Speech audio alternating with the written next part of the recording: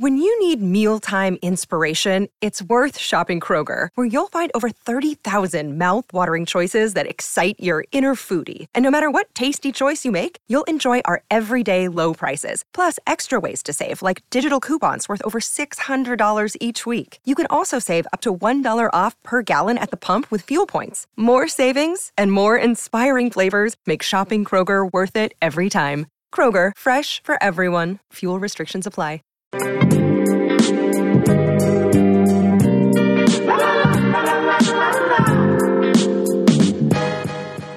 Hello, everybody, and welcome again.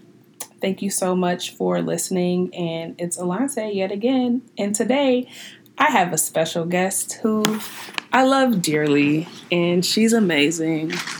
And the reason that I love her so much is because she is my mama. Say hey, Mom. Hi. So she is my first guest on my podcast, and we'll be talking about all things grad school, learning about her experience as a graduate student, and maybe a little bit more about she and I don't know. We'll see how it goes. So, Mom, can you introduce yourself and tell us who you are, and what you do, and what you want people to know? Sure. Thank you for inviting me to be on your podcast today. I'm Lisa Whitmore Davis. My first role is that I'm Alante's mom. I'm John Henry's wife. I'm Smokey's human. I make money, and my vocation is I am serving as Interim Vice President of Multicultural Leadership for African American Audience for AARP. When I'm not in my interim role, I'm Associate State Director for Community Outreach for AARP Michigan. I've worked for AARP about 7 years, but I am a connector of resources, people. I love to design events and activities that allow people to learn something as well as have a great time. There's nothing like a great party, in my opinion. This is true. I love to sing. I love to serve. I'm, I guess, a professional volunteer. Definitely.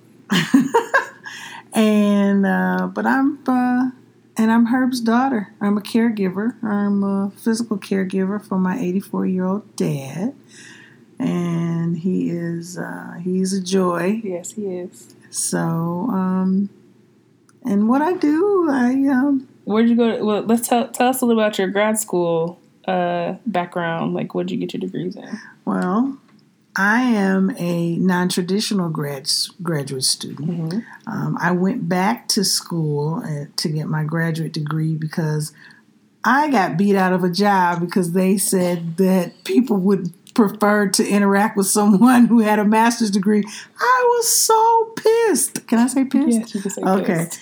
And so I went back to school. Got my master's in public administration. I really enjoyed it. Mm-hmm. It was a 18-month accelerated program through Central Michigan University. While I was in my master's program, I wrote an essay and was able to do an overseas study at the University of Rome for 2 weeks. Study abroad. And I always wanted to study abroad, but I was a parent when I was getting my undergrad of a little brown-haired girl. So I don't know I have brown hair. Oh, well, they do now. Podcast. They do now. So I wasn't able to do an overseas study. So I was lucky. I really enjoyed doing the overseas study in graduate school in Rome, living there for about 12 days, going to the University of Rome for a compressed course. And then a lot of my professors said, you're pretty good at this. You really should think about teaching. You should really think about getting your Ph.D. And so I didn't want to, I wanted to get a traditional brick-and-morter Ph.D., so I applied. What does that even mean, a brick-and-morter Ph.D.? it has a certain amount of rigor. But it like is literally, literally, what do you meaning I go to, I'm not doing it online. Okay, cool. Yeah, I'm not doing it online. Yeah. And so a lot of times, and I've noticed, because I do want to have a career in teaching, sometimes I'm noticing some of the postings, they say online PhDs aren't accepted as a credential. So I just really wanted to make sure I was competitive, and if I was going to sink this amount of time in my life at this time of my life, okay, right. 48 years old, starting a PhD program. Yeah, that's an investment of time.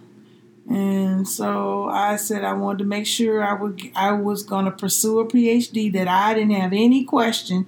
Later, someone said, "Well, you can't teach, or you won't qualify for this teacher position because you've got an online program." Because I did look at them. I looked at a couple. Yeah, I remember we had a discussion about some of the, and no shade to the Capellas of the world or anything like that. It's just, again, it's like I think Mom kind of made clear and illustrated that there's like a little bit of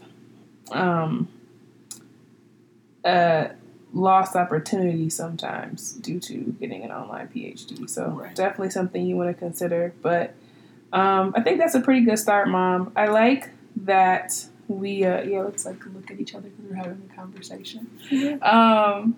I don't even know where to start. I really didn't have it planned. Kind of since we were at dinner, I was like, oh, it would be kind of fun if Mom and I sat and did a recording together, because I think that our conversations are funny sometimes. So we already talked about your week, and your new job. So what are your thoughts on you told us a bit about your education and your trajectory. So, I spent a couple of my days in class with you. As a kid, and maybe that's why I like being in school to a fault now. Here I am back in school. But what was it like juggling a full-time job, having a family, having a husband, even though I was in school at the time, but I was still relatively young, and I was more needy than I am now. I would like to believe. I feel like I'm a little bit more independent now than I was at 22, 23. So how did you, what was your strategy for balancing all of that when you were getting your master's? In my master's, I really always aligned myself with a strong group. And we naturally kind of migrated to one another. It was myself, about 3 other folks, and we all sat together for almost 18 months. So how did you even approach them to be like, we're going to be school friends? Well, the one guy who he and I were the anchors, he and I just happened to sit near each other because we like to sit near the back, and I like to be near the window. That was how you picked your seating? Yeah, that's closest how I picked to the window in the back. Yeah. You know that the back is the place of least focus for students? Well, we were smart. And we ruled the back. Was he black? No, he was a white guy. Okay, so cool white guy. And he was from Upper Michigan. Oh, wow. And worked as a probation officer, and eventually after we got our degree, he became the head probation officer for his county. Oh, wow. But he was like me. We're smart, but we're it doesn't take all of that. Oh, Lord. Yeah, because the folks who did way more than was totally necessary to get an A sat in the front. And every once in a while, they would make us mix up and we couldn't be in a group together, but we would always try to migrate together because we always had, we all got A's. I got 1 B through the whole program. That was in my methods course. So it was you, the guy, and 2 other people? 2 other people. Okay. And were they black? They were black. Okay. Yeah. Just trying to... and see if we cluster together in her life, in her experience. Yeah. And what was the name of your program, Mom? You didn't even say. A master's in public administration. Oh, yeah. So. And I really enjoyed a lot of the projects. Mm-hmm. He was a great writer, but I could pull together the body of what the frame of what the project would be. Mm-hmm. But he was good with the writing, and then everybody else I kind of would run when I think about it. I was the leader of the team because I would delegate out, and people who were on our team, everybody, even though we give the assignment, and since it was accelerated to a certain extent from Central Michigan, you didn't have a lot of time to waste. So we had a younger lady who Tiffany, who worked for Sprint. She was an assistant manager for the Sprint store, and this was like her second master's. But she was good with Prezi, and she'd make the PowerPoints come alive and really look good. So everybody had their level of expertise, and we would just get it done. Right. And we wouldn't make it more work than it had to be, and we enjoyed each other. Okay, so you found people that you found a team that you could work with through, sounds like almost all your classes. Yes. So you created your own cohort. Yeah. And then you also actually enjoy each other's company, which is nice. Mm-hmm. So how did you balance like work and school? Like how did you make those work? How did I make those work? In the master's program, it would be Friday night and all day on Saturday. So all day? From 8 in the morning until 3 o'clock. That's when you had class? No, you didn't have class. On Saturday? On Saturdays, yeah. I thought you had class on like a Thursday or something. No. Well, at Eastern I did. Oh, okay. I'm getting confused. You get the Ph.D. mixed with the other. We're going to talk about the Ph.D. too. But we don't focus on that. But from 4:30 till 9, almost 10 o'clock at night on a Friday. You study? No, I'll be in class. Oh, yeah. And then you get up. It's been a couple of years since you've been out of I graduated in 2012. I graduated when you did from undergrad. You graduated in December? You sure did graduate in December. Yeah. I started my master's. Right. I got my master's the same year you got your undergrad. Yep. So it was a stretch, every other we'd meet twice a month on a weekend. So everything that I needed to do, if I needed to do any personal travel, it had to be between those times, as well as get my homework and my projects done, because we did a lot of projects and a lot of presentations. And I know that program helped me to be a stronger presenter. Mm-hmm. Wait, no, you're getting off track though. Okay. How did you balance? How did you balance? My balance. Had to have set times when I was going to study. Mm-hmm. Set time, like I said, when I was going to travel or when I had a work activity, I would build my work events around my school schedule. Mm-hmm. I even pledged a sorority. She sure did. During that time, I did, and luckily, those Saturdays and weekends fell on the right other Saturdays. I was singing a choir. Right. I was about to ask you how you made it work on Sunday. So let me tell y'all about Deaconess Lisa Whitmore Davis.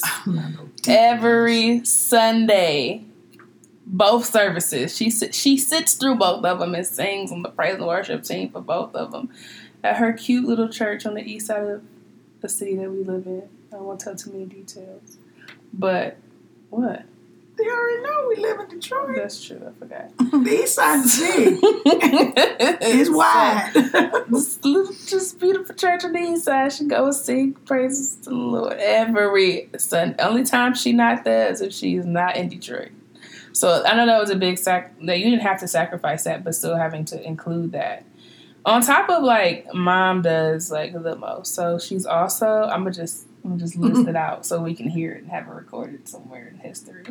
That Lisa Whitmore Davis had a full-time job. Was at the time when she was in her grad program. So a student, she pledged the illustrious Alpha Kappa Alpha sorority. I haven't said that. I'm also Greek. So, yeah. So, my mom and I are both AKAs. So, I pinned her back in 2013. No. I'll be 5 next year. So you didn't pledge 13. While you were in. Well, you were right doing after. your. I was Okay, doing my grad. Yeah. Taking care of stuff while she was still in grad school, and then So that was when you were still involved in your community. Prior to, which is how you were able to be, nominated for AKA. Yeah, I wasn't vice chair yet, but I was chair of the city planning commission. Yeah, city planning commission. Like, she literally got the keys to the city. Like, just like low key, be making a lot of boss moves. So she was doing all of these things, still answering my calls when I was like, I don't even know what was going on my senior year. I was probably that's what we used to talk on Sundays after I got out of church, because I was like. At church every Sunday too, but I was still going through college stuff, and then I got to Illinois and I was definitely going through stuff. So doing all of that, taking care of our cat, taking care of John Henry, checking on Papa. This is before mom became his primary caregiver, but doing all of this and still in school and like low key killing it at work, like. I think you were probably one of the most active. I built the largest team of volunteers in the country. Right. Yeah. Largest team of volunteers in the country. Just killing it and getting this freaking master's degree. And then, like, what about being a non-traditional student you think framed your experience? I don't know if that's a good question. That's a good question. I had realistic expectations on myself. I didn't need to be on 100. That's real. And my saying, and there's no shame to it. B's get degrees. Y'all, it might be on Instagram tomorrow. They do, but I still want. And there's an addendum to that. What? Don't C's get you through or something like that? No, you see your way through. Not in your PhD. No, I can't get that. You can't even get a C at PhD. I know, but B's get degrees, but I wanted to get A's because my master's program, I enjoyed it. I did a comparative analysis of Lyndon Baines Johnson's presidents, his legacy with the Great Society programs, and a comparative analysis with President Obama. And in the Affordable Care Act. And I was able to integrate a lot of the message points of my employer, because we believe that the Affordable Care Act, we being my employer AARP, believes that the Affordable Care Act is not only something for older adults, but it's going to ensure the health and access to health care for the future 50 plus people like you. This is true. I also, the Affordable Care Act is going to be a game changer in our society, the same way that the Great Society programs, like the creation of the EPA, the creation of Medicare, all these programs that are 50 years old now, but people felt they were radical. They felt that Lyndon Baines Johnson was a radical and he was trying to, do a bad thing, just the same way as people don't understand the value of the Affordable Care Act, or Obamacare, as some people call it. But I believe that just like how now we revere... Wait, you veered off again. How did I veer off? We're talking about how did you not... No, you talked about as a non-traditional student how much I enjoyed school. Right, because I didn't enjoy school when I was in undergrad. I barely made it. They were singing Marvin Sapp. I got Thank You, Lordy. They were singing So Glad You Made It. She made it through. She made it through. That's what they were saying. And so I saw my master's program as a non-traditional student as an opportunity to really, of course, in your master's you get to study kind of a subject that interests you. Of course, it's going to help you in your career, but a way to really enjoy school when I didn't enjoy school before. I did it to get through because I got so sick and tired of people who were dumber than me getting better jobs and because they didn't have a degree. What? Say that again so people can understand. Okay, so how did you balance family and school? Again, a strong planning. You have to plan for family time. You have to plan for Sunday afternoons after church until 9 o'clock was my time to take a nap, to do studying, and then I was going to watch my television show, Housewives of Atlanta. You weren't even on Housewives back then yet. I started. Did you start while I was in that 2012? We started watching it together? No, I wasn't even watching secular TV in 2012. Well, I had my TV time Sunday afternoon still. You wasn't watching Housewives. I was doing my home. Well, I would have my time to just relax and do what I want. I watch Flashpoint and all my news shows. News nerd. I'm a news nerd. Yes, and I my am. granddad. All he watches is CNN. Yeah, I watch all of them. Meet the Press, Face the Nation, all of them. Yes. I love them all. And you talked to me on Sundays back then. Yes, and I talked to you. But you plan for those things. Yeah. You have to plan for them.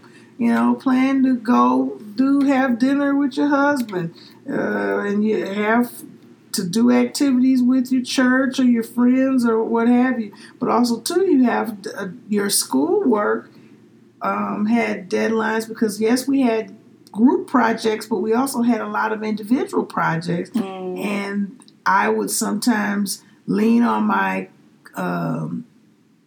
classmates to edit for me, and they would let me look at their papers for structure and how were their ideas and ways to improve their paper, because from a construct, I guess, standpoint. Yeah. But I had a schedule, True. Yeah. I had a schedule.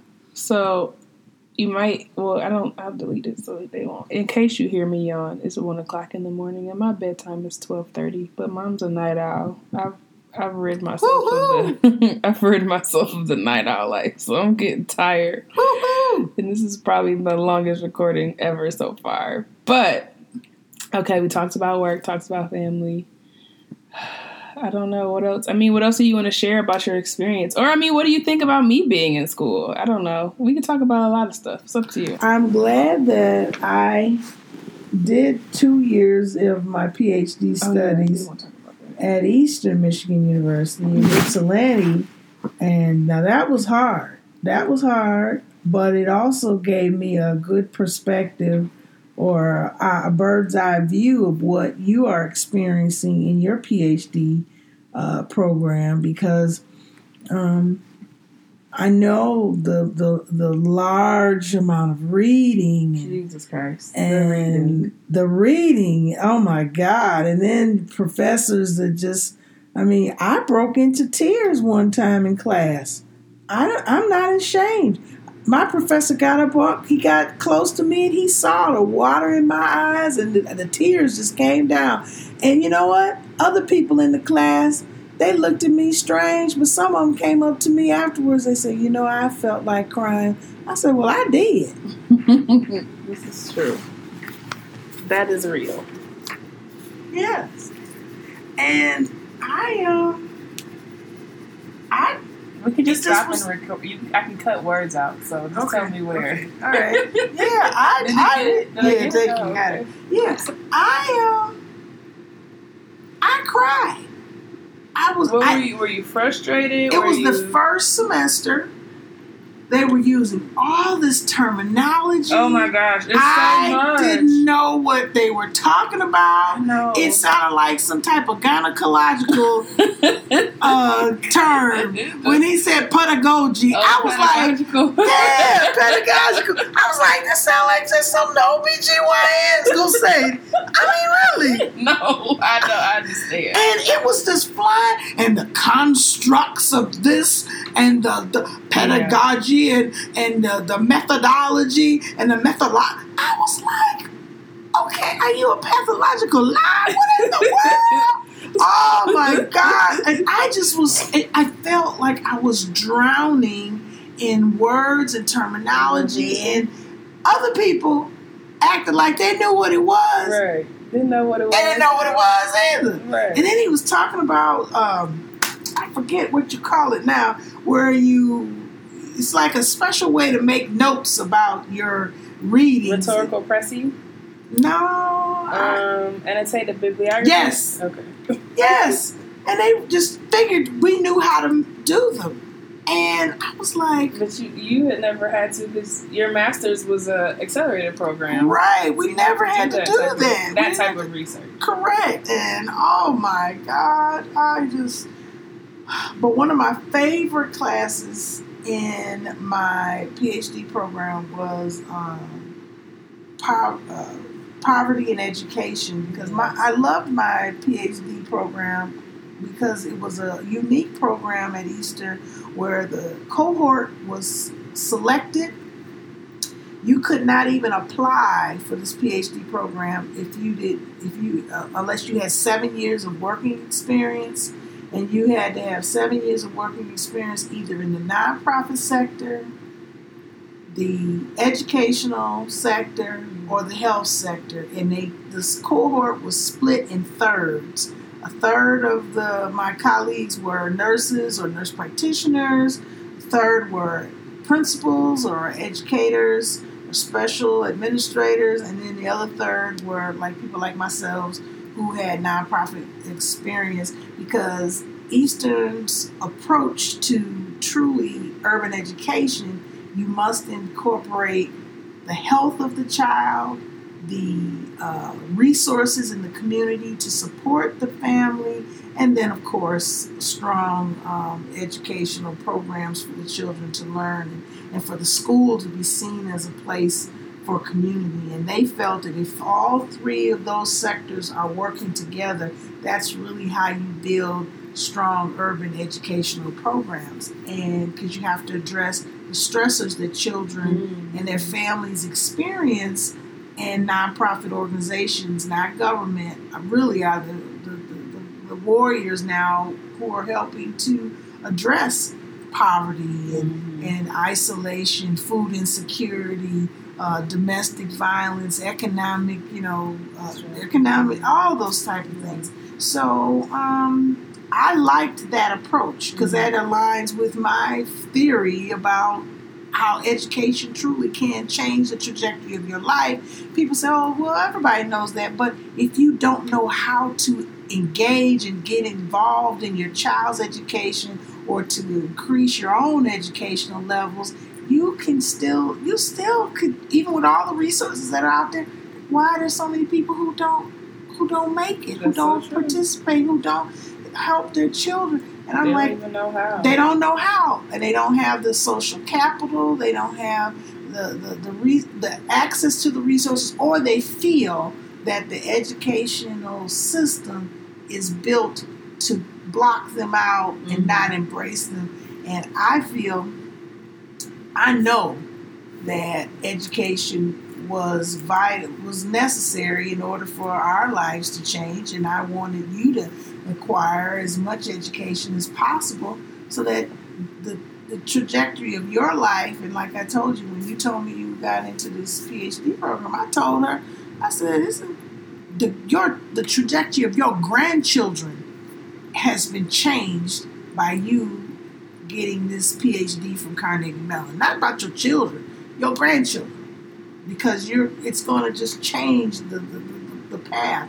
So I said to myself, if I don't feel I'm that bright, but if I can figure it out, what can I do to help create educational environments where women, men, and families of all races and economic levels feel welcomed and can feel empowered to help their children acquire education. So that's why my research interest was in parental involvement, because I believe, parents are the first teacher of their child.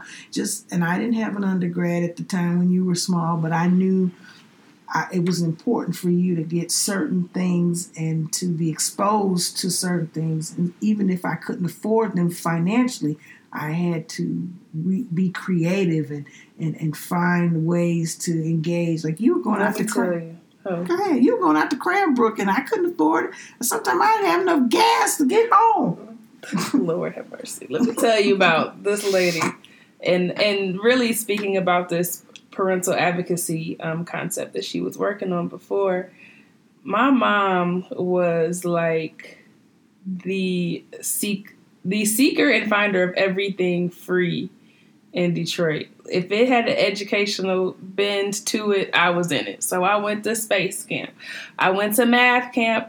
I went to engineering camp. I went to DAPSEP from 4th grade until 10th grade. And then I went to math corps from Mom's on Facebook instead of paying attention to my podcast.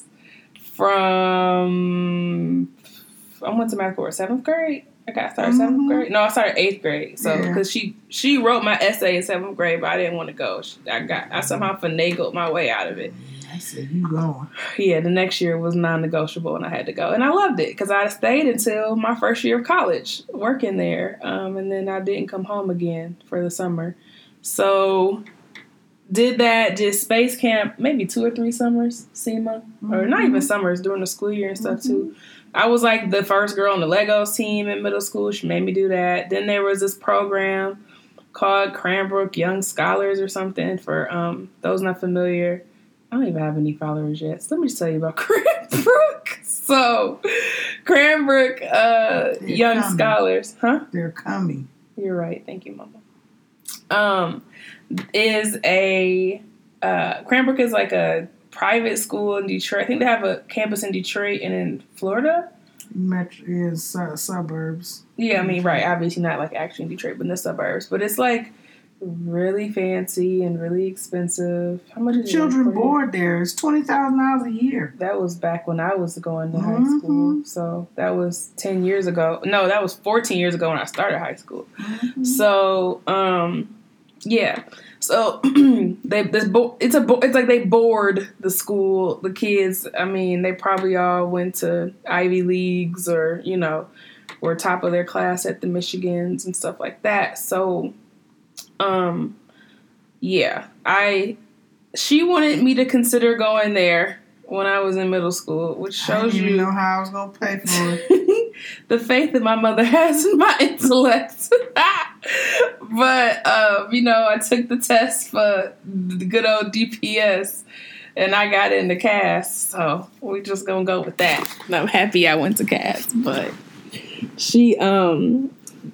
don't think I got picked in the first round for Cranbrook Young Scholars, and I think you went to the principal's office and asked why you didn't picked. And next thing I know, I was on the bus getting shipped out to Cranbrook once a month, and I think I got paid too, so it was actually quite nice. It was a really good little program. But my mom went to Canada. Yeah, we did. We went to Canada. It was a nice program, but it was like essentially shipping inner city kids out to the nice suburb school for the weekend. That's really was. I don't remember what I did there, but I just felt like they thought they were doing us a favor. Some of the most elite visual artists come out of Cranbrook. Yeah, I mean it was cool. Yeah, but yeah, we just still. The point is, Mom was an advocate. She even she would just go in there and be like, why isn't Alante getting this? And next thing you know, I was getting that resource or being tapped into that resource. So I think she really made a good point, and I know that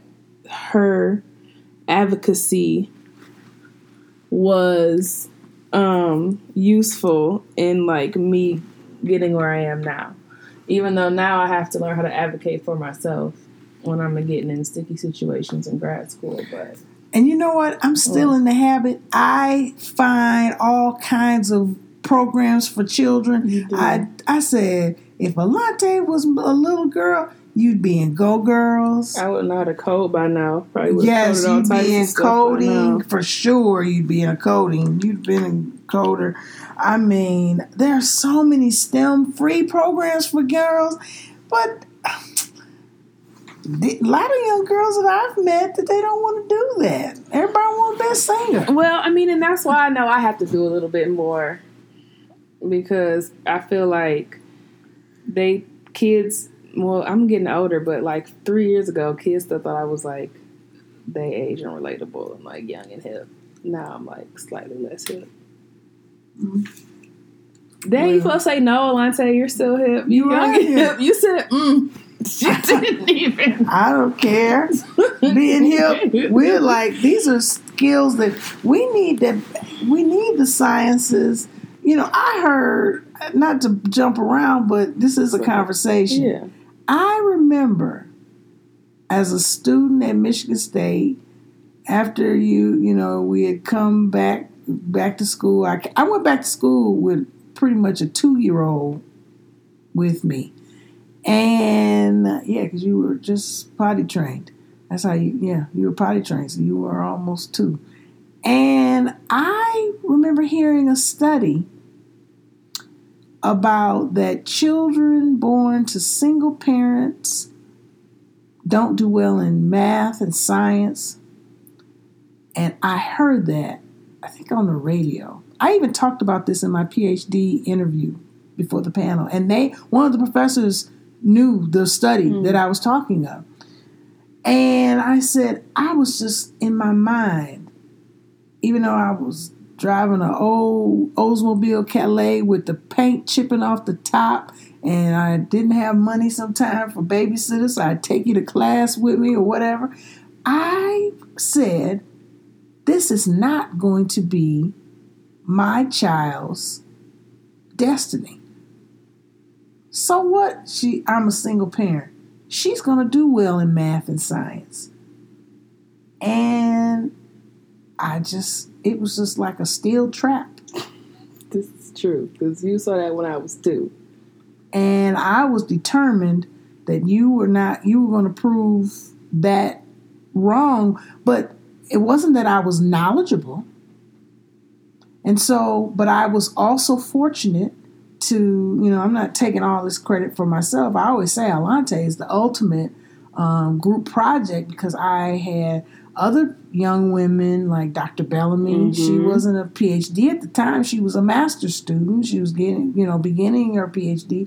She took an interest in me and was, giving good mentorship and even sponsorship to a certain extent. And I had my mother and different, my dad, your grandfather, and my mother's friends, who were all professional women, educators predominantly, and how they all gave good advice and advisement. But then also I had to have the desire on my own, to look for things to help augment the parenting that I was providing for you. And also because I couldn't pay for a private school, especially after my mother passed, because you were in private school until my mother passed.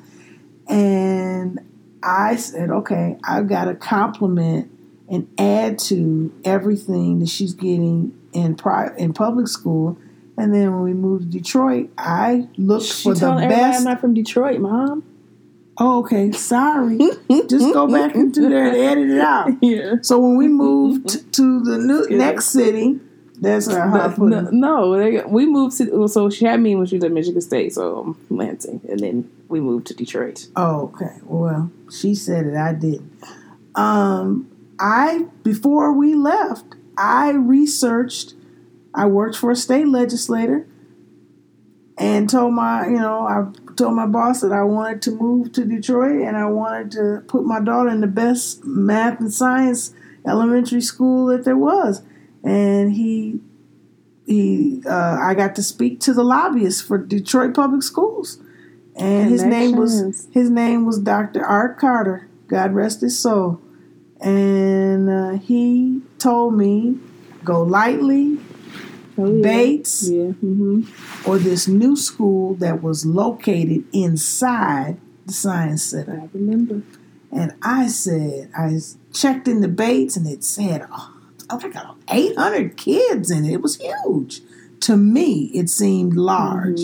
Well, Bates goes from K to 8, so there's a lot of children there. And I knew, and Golightly was far east, and I wasn't familiar with it, but I was intrigued that the school was located inside the Science Center. We're better to learn about science. I mean, that was very common sense. Right. The logic is clear, but also it's very basic. Very shallow. It's very basic. But it was good. Yeah. Because you met Ms. Hale. She's about to be a Ph.D. She's about to be Really? You saw she commented on my post. I saw that. So I just want to actually highlight really quickly that it never registered that I met a black woman with her Ph.D. when I was a kid. And I didn't realize, I knew Dr. Bellamy wasn't a medical doctor, but it didn't register, really until right now. I've been interacting with a woman who has a black woman with her PhD. I mean, really my whole life. Because your Aunt Mildred, your great Aunt Mildred she had her PhD. I didn't know she had an honorary and an urn. So, yeah. But yeah, I think that definitely had some impact on normalizing. Because Dr. Bellamy in my head, we always call her Dr. Bellamy, but was very chill, so sweet, so nice. And instead of calling her, Miss So-and-so like I call all the rest of my mom's friends, I just call her Dr. Bellamy. So it was just a different handle for her.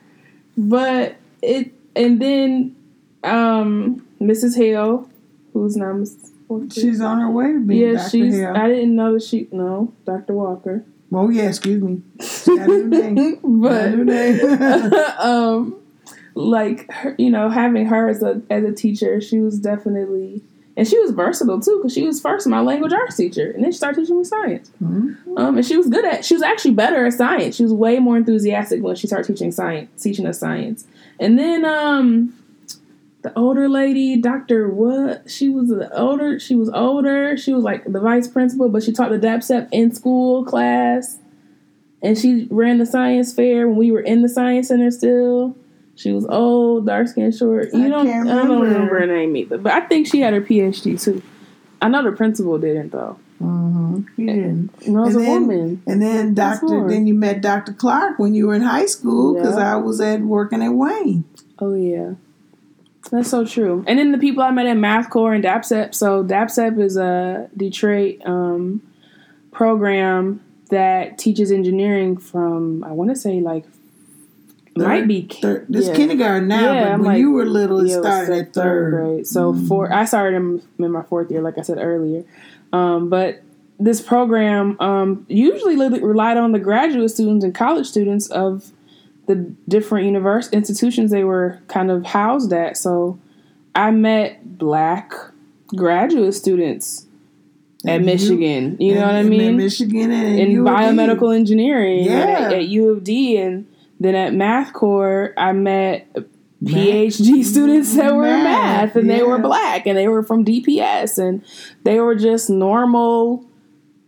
They were normal. They were nerdy kids who were still in school. That's all I really thought of them as. So it just really normalized a lot of this for me. And it wasn't because I had some special education or we were like rich people who knew other rich people, or like, people who were professors who are. We didn't have a lot of social capital, but I had social aspirations. Yeah, and you worked it for sure. So when your school was having challenges, I went to meetings. I practically stalked the superintendent of schools, God rest his soul. I was at Dr. Burnley's meetings. Killing these people. When he was really. Whatever. When he would look up, I'd be sitting there and I just wave, but I was never hostile. I'd say, Dr. Burnley, I sent you an email about the children who were at Detroit area schools for the science and tech. I says, we need a building.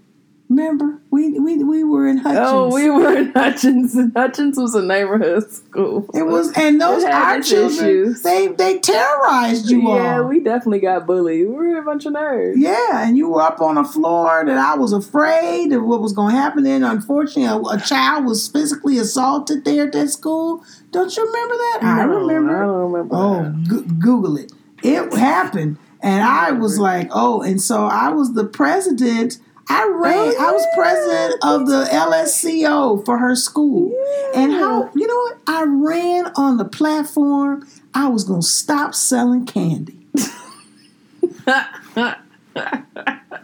And you didn't sell candy that year. We didn't sell candy. We had a fundraiser like the fundraiser that I am. I got 10 parents to sell 10 tickets each. We made it more profit from a party at the comfort zone than the candy sale all year long. And had fun. Right.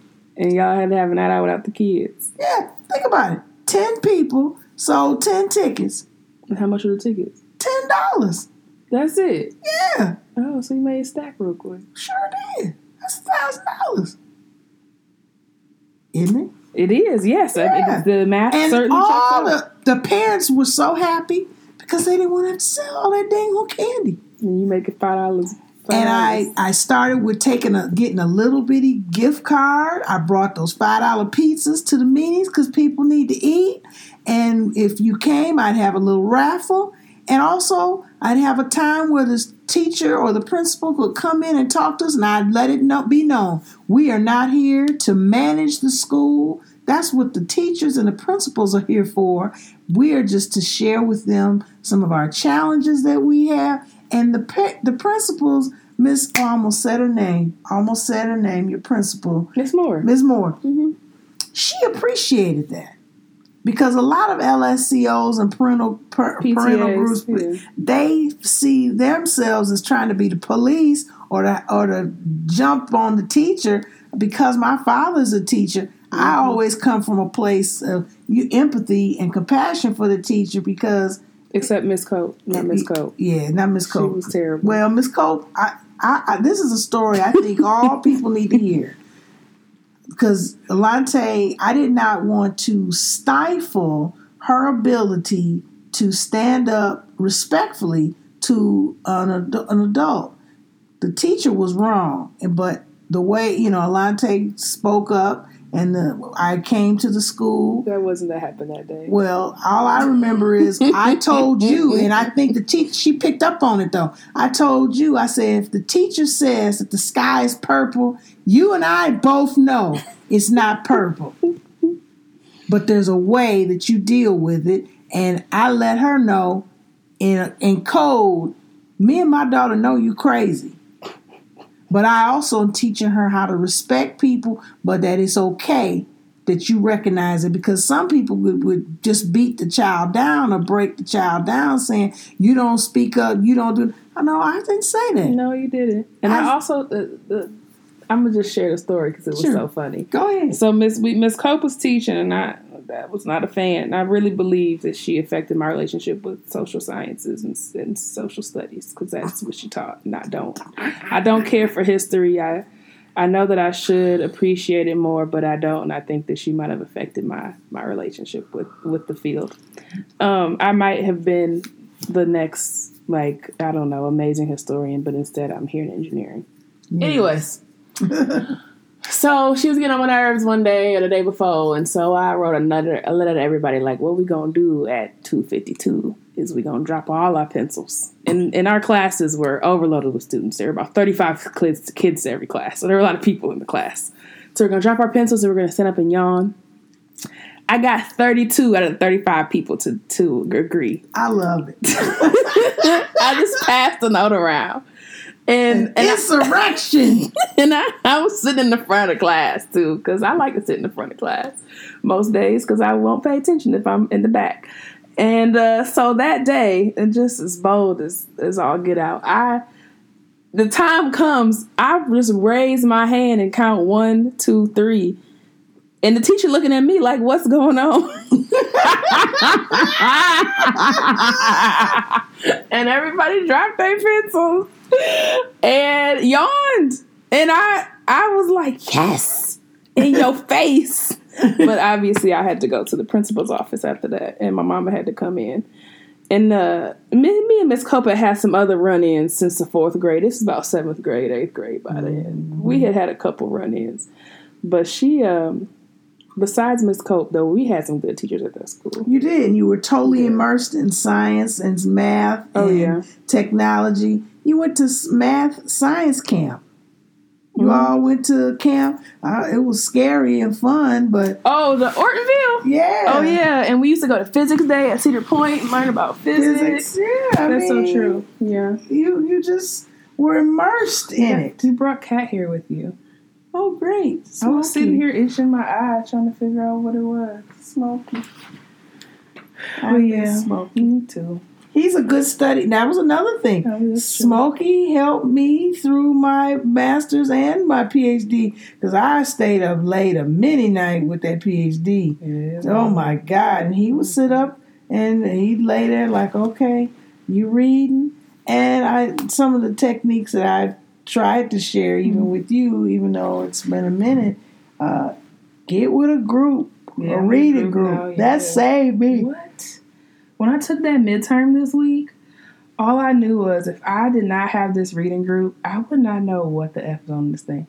Because there were still things that we didn't cover. And we had like 3 good midterm study sessions, like 3-hour, 4-hour study sessions. Mm-hmm. And there were still questions that we didn't even think they would ask. You know? And I'm like... I couldn't imagine trying to figure all of this out on my own. Oh, yeah. And you can't do it. Oh my gosh. That exam, I was literally like, I was sweating by the time it was over. Like, it was crazy. But yeah, reading groups are definitely a powerful thing. And what else? What other strategies you got, Mama? Well, that's one. I think I've shared a lot. Okay. So, Mom has shared her story as a parent / grad student, and now that you're the parent of a professional student. The proud parent. The proud parent. I was at a conference today, met Dr. Janetta Cole, Googler. She bad. She was the former president of Spelman and a living African-American icon, an American icon in education and civil rights. I told her, I says, my daughter's getting her Ph.D. from Carnegie Mellon and went to North Carolina A&T, and she was like, you let her know I'm waiting on her. I said, I will. I'm very proud of you. Thank you. Do you feel like there's anything that a parent can do? Oh, wait, we didn't even talk about Papa. It's been 40 minutes, though. That's the next podcast. Yeah. So, yeah, we'll have to talk. I do want to do, like, something related to caregiving, as I know a couple of graduate students that are caregivers, actually. And I'm sure Mom could come back on, and maybe we can get AARP to sponsor that particular podcast episode. I don't know. Just saying it out loud, see how that can go. Somebody. And I think that's it. I hope that you enjoyed this. If it was overly long, let me know. And thanks for listening. Yo, thanks so much for taking time out of your life to listen to my podcast. If you're thinking about going to graduate school, you probably know application season is upon us. If you're feeling a little stress, a little anxiety, or even worse, procrastination, use my free e-course to get rid of all of that. You can find it on my website, strengthsnotstrikes.com.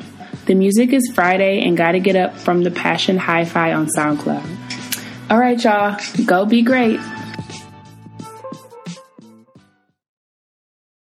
When you need mealtime inspiration, it's worth shopping Kroger, where you'll find over 30,000 mouth-watering choices that excite your inner foodie. And no matter what tasty choice you make, you'll enjoy our everyday low prices, plus extra ways to save, like digital coupons worth over $600 each week. You can also save up to $1 off per gallon at the pump with fuel points. More savings and more inspiring flavors make shopping Kroger worth it every time. Kroger, fresh for everyone. Fuel restrictions apply.